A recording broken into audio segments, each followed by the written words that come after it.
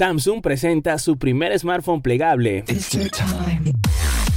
Entre tantos rumores sobre el smartphone plegable de Samsung, en el marco de la conferencia de desarrolladores en San Francisco, la tecnología fue presentada oficialmente. El teléfono se llama Infinity Flex y brinda la opción de tener un celular pequeño que puede ser usado incluso con una sola mano, junto a la capacidad de extenderse y convertirse en una tablet.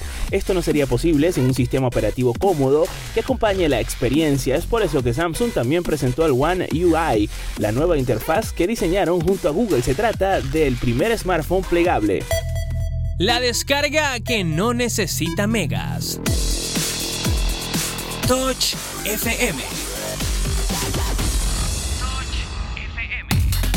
¿Qué te parece un Tamagotchi de Pokémon? Ha surgido un reporte que revela una posible colaboración entre Bandai Namco y The Pokémon Company, en la que los usuarios podrán cuidar al popular Pokémon Eevee y la criatura evolucionará en alguna de sus 8 formas. Atención millennial, se trata de una mascotica de Pokémon.